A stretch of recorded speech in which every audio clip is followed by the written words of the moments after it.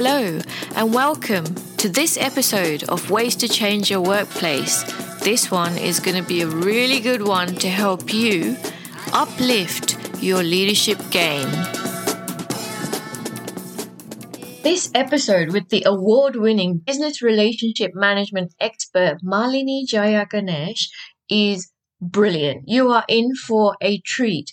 Malini uses such visual language and she shares so many gems with you, not only to improve your business relationships, but to improve your organizational culture and to improve your professional brand. I can't wait to hear what you think about it.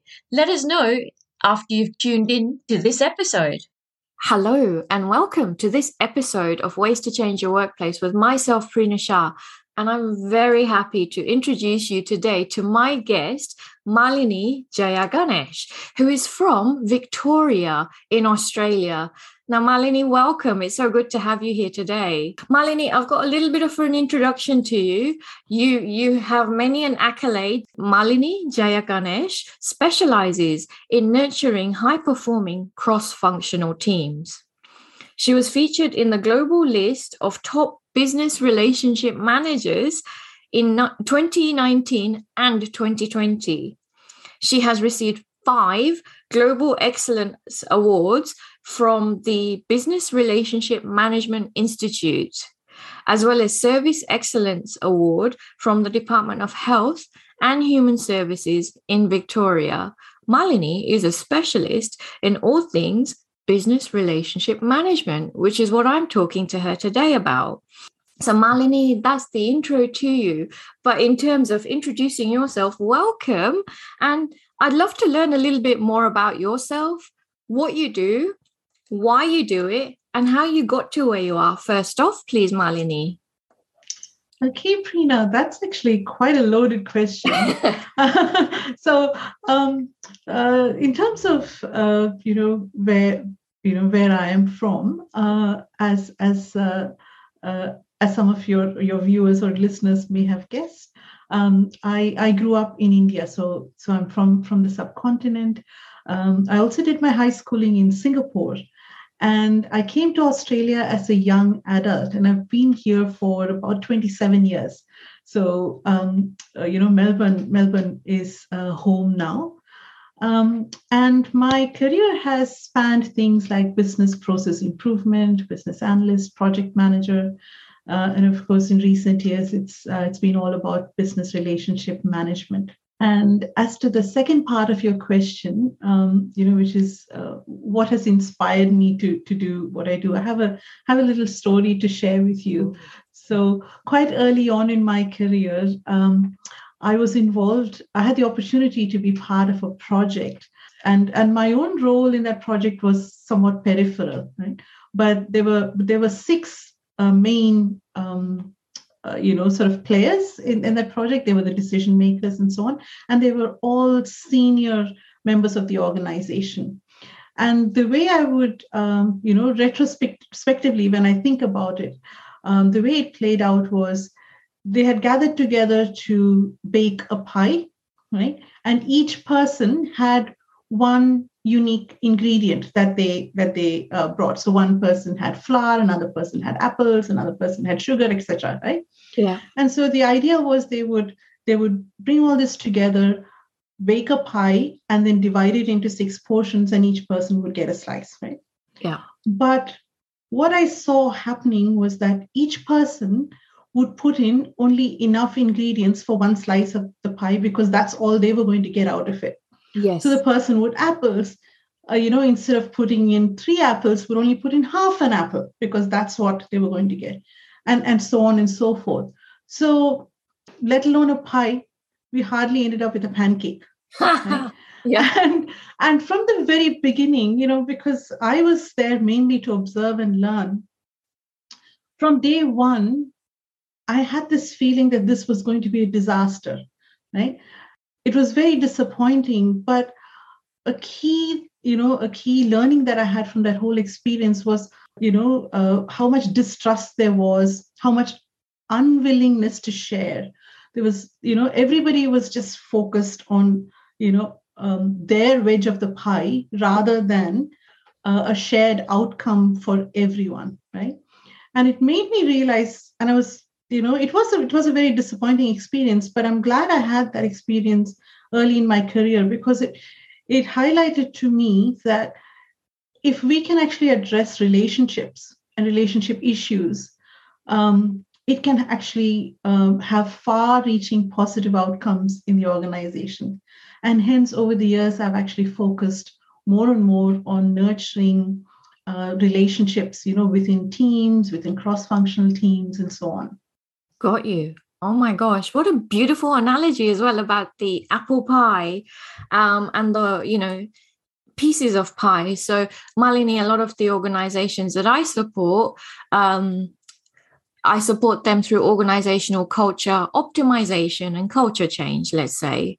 And hearing your story about, the apple pie, I'm hearing about silos, about lack of communication. I'm now hearing about I'm creating my own little culture here. You create your own culture there. I'm hearing now also about patch mentality. I'm protecting my piece of work potentially as well. And these are all the kind of things that I deal with from, the work that I do. But that's why I'm really pleased to be talking to you today, because I think business relationships or stakeholder management really closely links in to organizational culture, good culture or bad culture. And that's, up to the organization how these relationships are managed and nurtured as well within the organization. The more we work now, Malini, as well, again, linking back to your apple pie example, we work in hybrid teams. We work on virtual teams. We're working on different projects. So, you could be in Victoria, in Melbourne, where you are, and I'm in Perth, and we could still be in the same organization, but working together. Now, if we're talking about that apple pie concept in the modern, in the hybrid world, that's even more of a concern, because my apple pie is so far away from you and we're not even meeting in person anymore. I've got lots of questions for you now. Okay, let's talk about first basics. What is, from your perspective, relationship management 101? I think there's a lot to it, right? Yeah. But if I were to just pick, we could be here forever, Prina. But if I were to just pick two or three things to highlight, right? Yeah. One is that, when we speak about organizational culture, right, there's different aspects to it, like processes, systems, etc. And people is one of those aspects. Yes. But it's people who actually make the culture, who determine what the culture is, right? So, and so the interactions between people, naturally, what we refer to as relationships, that's paramount. Yeah. And irrespective of, the mode in which relationships, or like people engage in relationships, so currently, for example, you and I are engaging in a virtual mode. Yes. That's just a channel, right? Yep. But what underpins our relationship is the respect we have for each other. Yeah. Our willingness to share what we know, right? Yeah. That comes like operating from a position of generosity, right? Like you've been kind enough to invite me to your podcast, Yeah. And that, like, I think that trust, empathy, those basic good values, right? Courtesy and things like that, irrespective of whether we are operating, in the same physical environment or in a hybrid environment or entirely virtually, those things don't change. Those things still form the foundation of good relationships, right? And that's what, those values actually contribute to relationship resilience. Yes. So if you think about the longer term, where we have a relationship based on mutual trust and respect, right? Yeah. If we encounter a glitch, right? Yeah. If something doesn't go, in the way that you would like it, you are more likely to give me the benefit of the doubt, right? Because you know me, you trust me, and you go, this is out of character for Malini, okay? Or maybe I haven't understood it. Let's have a conversation about it, right? Rather than jumping to the worst possible conclusion, and then, the relationship sort of spiraling downward from that. So I think these values, I would say, are what we have to keep at the center of good relationships. Yeah. Oh my gosh. So before, yeah, it's that know, like, and trust, so we have to build that relationship between ourselves before anything else happens, from a, let's say, project perspective. When you were talking, I was writing about one line that you said, Malini, operating from a position of generosity. Oh my gosh. Now that really spoke out to me, because when we're talking about workplace cultures which are not so good, and we're talking about toxic teams or toxic workplace cultures, people are not operating from a position of generosity. People are operating from a position of me, and these are my KPIs, and I have to meet them, not for that greater good of the organization.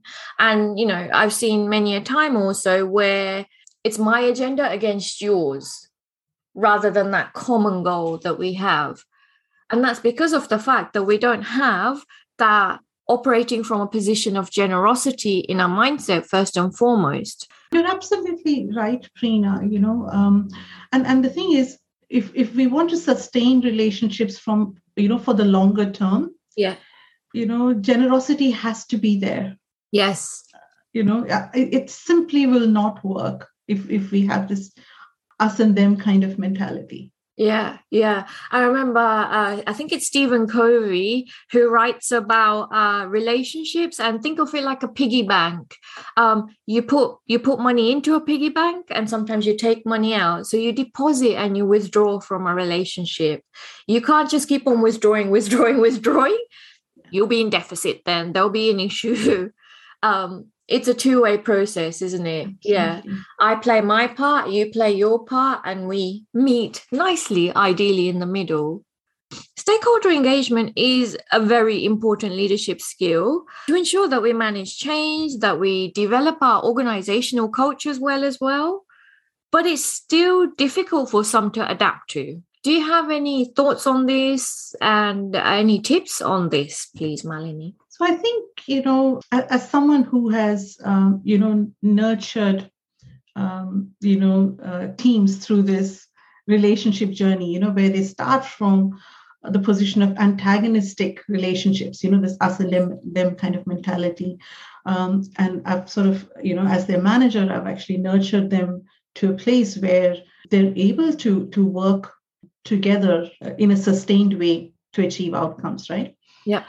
One of the things I focus on is defining performance measures that actually support collaboration. A lot of, in organizations, something that we see quite frequently, and Prina, you would know this, is that the performance measures that are used for individuals are actually geared towards encouraging individualistic behavior rather than collectivist thinking. Yeah. Whereas if my performance measures, apart from things for myself, sort of like my own, learning and development and that sort of thing, that's one thing. And I might have some career aspirations that other people in my team might not have. Yeah. But there should be some measures in there that actually focus on how am I enabling other people to be successful. Only then, what they say, the rising tide lifts all boats. Yes. So we should, our performance measures are, sort of really drive our behaviors, right? Yeah. And it's a very simple way to bring that thinking, to shift the thinking. Oftentimes, when I introduce performance measures that are team oriented, I get pushback. Right? Oh. I get pushback from staff who go, oh, why should I do this? And that person doesn't share this and that. And I say, well, try this out. And then in a few months, they actually, invariably, they say, I have never felt like I'm part of a team like this before, right? Wow. It creates that sense of belonging and shared purpose, that we are in this together. It completely changes the dynamics. Yes. Brilliant, brilliant, brilliant. That's so good. I interviewed Professor Steve McKenna on an earlier episode on changing the way that we do performance and development plans. And oh my gosh, if you haven't listened to it, people need to go back and listen to that after they've tuned into this episode. But in that, he talks about just scrapping the whole system because of the fact that it is so individualistic. Mm-hmm. And we don't work in that manner within the workplace. We're all cross-functional. We're all, virtual teams, virtual projects of some sort or the other nowadays, right? Okay. One of the things I've also been supporting many a client on, Malini, and this talks to defining performance measures that enable collaboration, definitely so, is stepping back from that also, one step prior to that, step back and look at the team and their team brand. What do you stand for? What do you stand against? That's a really big one as well. Yeah. And that brings people together. But then the other question I ask, the teams that I'm supporting through the team brand sessions is, now, what is your stakeholder going to say about you? And what does the stakeholder actually think about you? Because what one says and what one thinks are often different things. So let's try and marry them. And that's one really important aspect. So when we're talking from a team perspective, then, Malini, how do you enable teams to consider their stakeholder, whether it be internal or external stakeholders, in this whole relationship piece? Because that's a massive impact on our organizational culture there also. You're right, Prina. And usually when, typically when teams do stakeholder analysis, right? Yeah. It's in the context of a particular project or Correct. Program. Yeah. So they would actually say, who are the key stakeholders? What sort of influence do they have? What sort of support are they willing to provide? How much, what's their level of buy-in for this initiative and so on. Yes. I actually like to change the time orientation, right? So what I say to not just to the teams that I'm leading, but also I deliver business relationship management training, right? So even in my training, what I say to people is that expand your time orientation so that it's not just about the project or program that's right in front of you, right? Think in the longer term. There'll be many projects, many programs that we have to work together on, right? So when you change your time orientation, your approach to the relationship will be different, right? It's sort of like the difference between a one-night stand and a marriage. To give you another analogy, right? Yeah. When you're And I also would refer to Dory Clark's book, The Long Game, right? Yeah. All the suggestions she makes about how do we work towards that long game orientation as opposed to a shorter orientation, right? Of course, you need to have empathy, trust, and all all the things that we have talked about earlier. Correct. But also the kind of, milestones that you would set for yourself, the way that you might also be like, you'd actually have to drop judgment about what people can and can't do. You might be more willing to experiment things. If something's not working, you go, okay, let's change that. You won't sort of think of it as a failure and this is the end of the road. You'll actually say, okay, let's try something else and let's see if we can keep on playing. So when we do stakeholder analysis, first and foremost, let's actually do it for the longer term relationship, right? Yeah. Right? And then these projects and things are all links in that chain. Yeah. And I think that actually completely reframes the situation for people. Absolutely. I'm still processing it. And you've just dropped another beautiful analogy of a one-night stand versus a marriage in terms of that business stakeholder relationship management as well. And we need to absolutely focus on those longer-term marriage type of relationships that you refer to. And how fruitful would that be, if we did change our mindset from being like, let's just be honest, little robots working on this project, that project with our teeny-weeny scope compared to that bigger picture thinking of, yes, while we are working on this project and these stakeholders, our longer term vision is this, and these are our stakeholders, and this is what we see, and this is how we're going to get there. So from an employee perspective and an organizational culture perspective as well, Malini, I imagine that there's far more buy-in from teams when they look at it from that long-term marriage perspective rather than that individual one-night stand perspective. People progress to that understanding. Let me put it Eventually. that way, because it's a culture shift, right? Yeah. So it's sometimes hard for people and also for leadership, organizational leadership to understand why it's important to reframe our approach, right? Yeah. But once they and the only way for them to really buy into it is to actually give that a go. Yeah. Right? It's hard, I think it's hard to really appreciate the value of that long-term relationship if you've always been operating in a short-term mode, right? Absolutely. And you might think, oh, that's boring. It takes too long. It's not worth the effort, and so on. But when you start shifting your approach to relationships, you'll find that it gains the momentum of its own. To use one of Dory's metaphors, she says, look for the raindrops, right? Those little things that indications that things are actually progressing well. And those then sort of encourage you to continue in that mode, right? Yeah. When we adopt a longer term orientation to our relationships, we actually take time, like we invest time and effort in understanding the other parties better, right? Yes. We don't rush through it. We actually we try and understand what their imperatives are, what's the context within which they operate, and what their strengths are, what are the areas in which they actually need support, what are skills that I have that might complement what they bring to the table, and so on. So it's a beautiful thing that unfolds. And I understand that, thinking about, the response that you just gave. And I guess the barriers would be in relation to the fact, again, going back to our performance and development plans, if it's just for this quarter or for this financial year, that's my vision,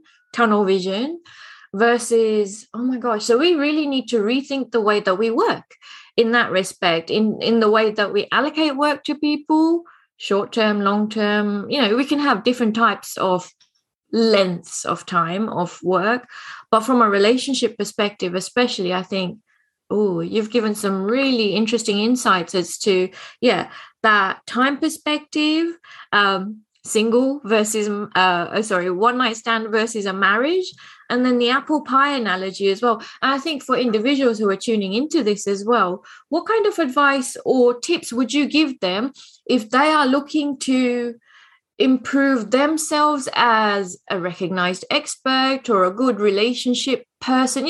So in a workplace, you're not going to succeed if people don't know you. You need to build those relationships and nurture those relationships genuinely. That's the other big part as well. Yeah. Do you have any tips for people who are looking to improve relationships within the workplace in the respect that we're talking about? That's a great question, Prina. So I had many learnings from that apple pie situation that I told you about, right? But two of them that I think is relevant, in the context of the question that you've just asked me. One is, I realized that I didn't want to change my approach, right? Because one of the things that happened was I was quite naive, you can say. I actually was quite generous in sharing whatever I had the ability to share, right? And someone who was in a slightly more senior position actually appropriated that and used that to get promoted. And it was a disappointment for me, but on reflection, I thought, I'm not going to let that person's behavior change my attitude, because I have to live with myself. And I know that I'll only be able to do that if I continue to operate from a position of generosity. Yes. Right? And the second thing I also learned is that if I want to influence other people, I'm going to have to learn how to do that in a way that will capture their attention. Right? And as a migrant woman of color, and generally being of the quieter sort, that was actually quite difficult. Yeah. And so I had to actually learn how to showcase what I'm trying to do, how to get comfortable with becoming visible or Yeah. making myself visible, and also looking for and finding people who are like-minded, Yeah. because even if they're outside my organization, right, those relationships offer a lot of strength. Like our relationship, Prina, right? We're not actually working together on any project, right? But just the fact that we are friends, we know each other, and I can see you're doing things that I admire and would like to emulate, and there's mutual respect and so on. I draw a lot of strength from that. Yeah. So I this is what I would say to anyone who's looking to take on more of a longer term relationship orientation, right? If in your immediate environment, if you find that the situation, is not particularly supportive, don't lose heart, right? Keep showing up and doing all the things that you need to do, right, to build your influence and visibility. At the same time, if you have to look, externally for support, Yeah. and allies, do that. Yes. Absolutely. And yeah, the world is open to that so much more now. Absolutely. Malini, you have shared so many gems. I'm going to put Malini's details in our show notes. So for anyone who wants to reach out to you, your details will be in there. Malini, I've got one final question for you. If I was to hand you a magic wand and say to you, what is one way that you could change the way of the workplace, what would it be? I would actually ensure that organizations invest in nurturing leaders of a different kind, right? Yes. I think the kind of leadership that is perceived as good leadership or typical leadership, I think it's time to change that, because that's the type of leadership that has led to the workplace cultures that we are seeing today. Yep. And there are many people with different views who show up differently, and I think organizations need to nurture that talent and give them a fair go. Yes, absolutely. And again, it's looking at their systems and their beliefs of what a leader is as well. Nice. Yeah, completely agree with that. Malini, thank you so much for your time. If you want to meet great thinkers who stand against crappy workplace cultures, lousy leaders, and toxic teams, then you need to join the Ways to Change Your Workplace Facebook group, which is linked in today's show notes. I will see you in the next episode. Bye for now.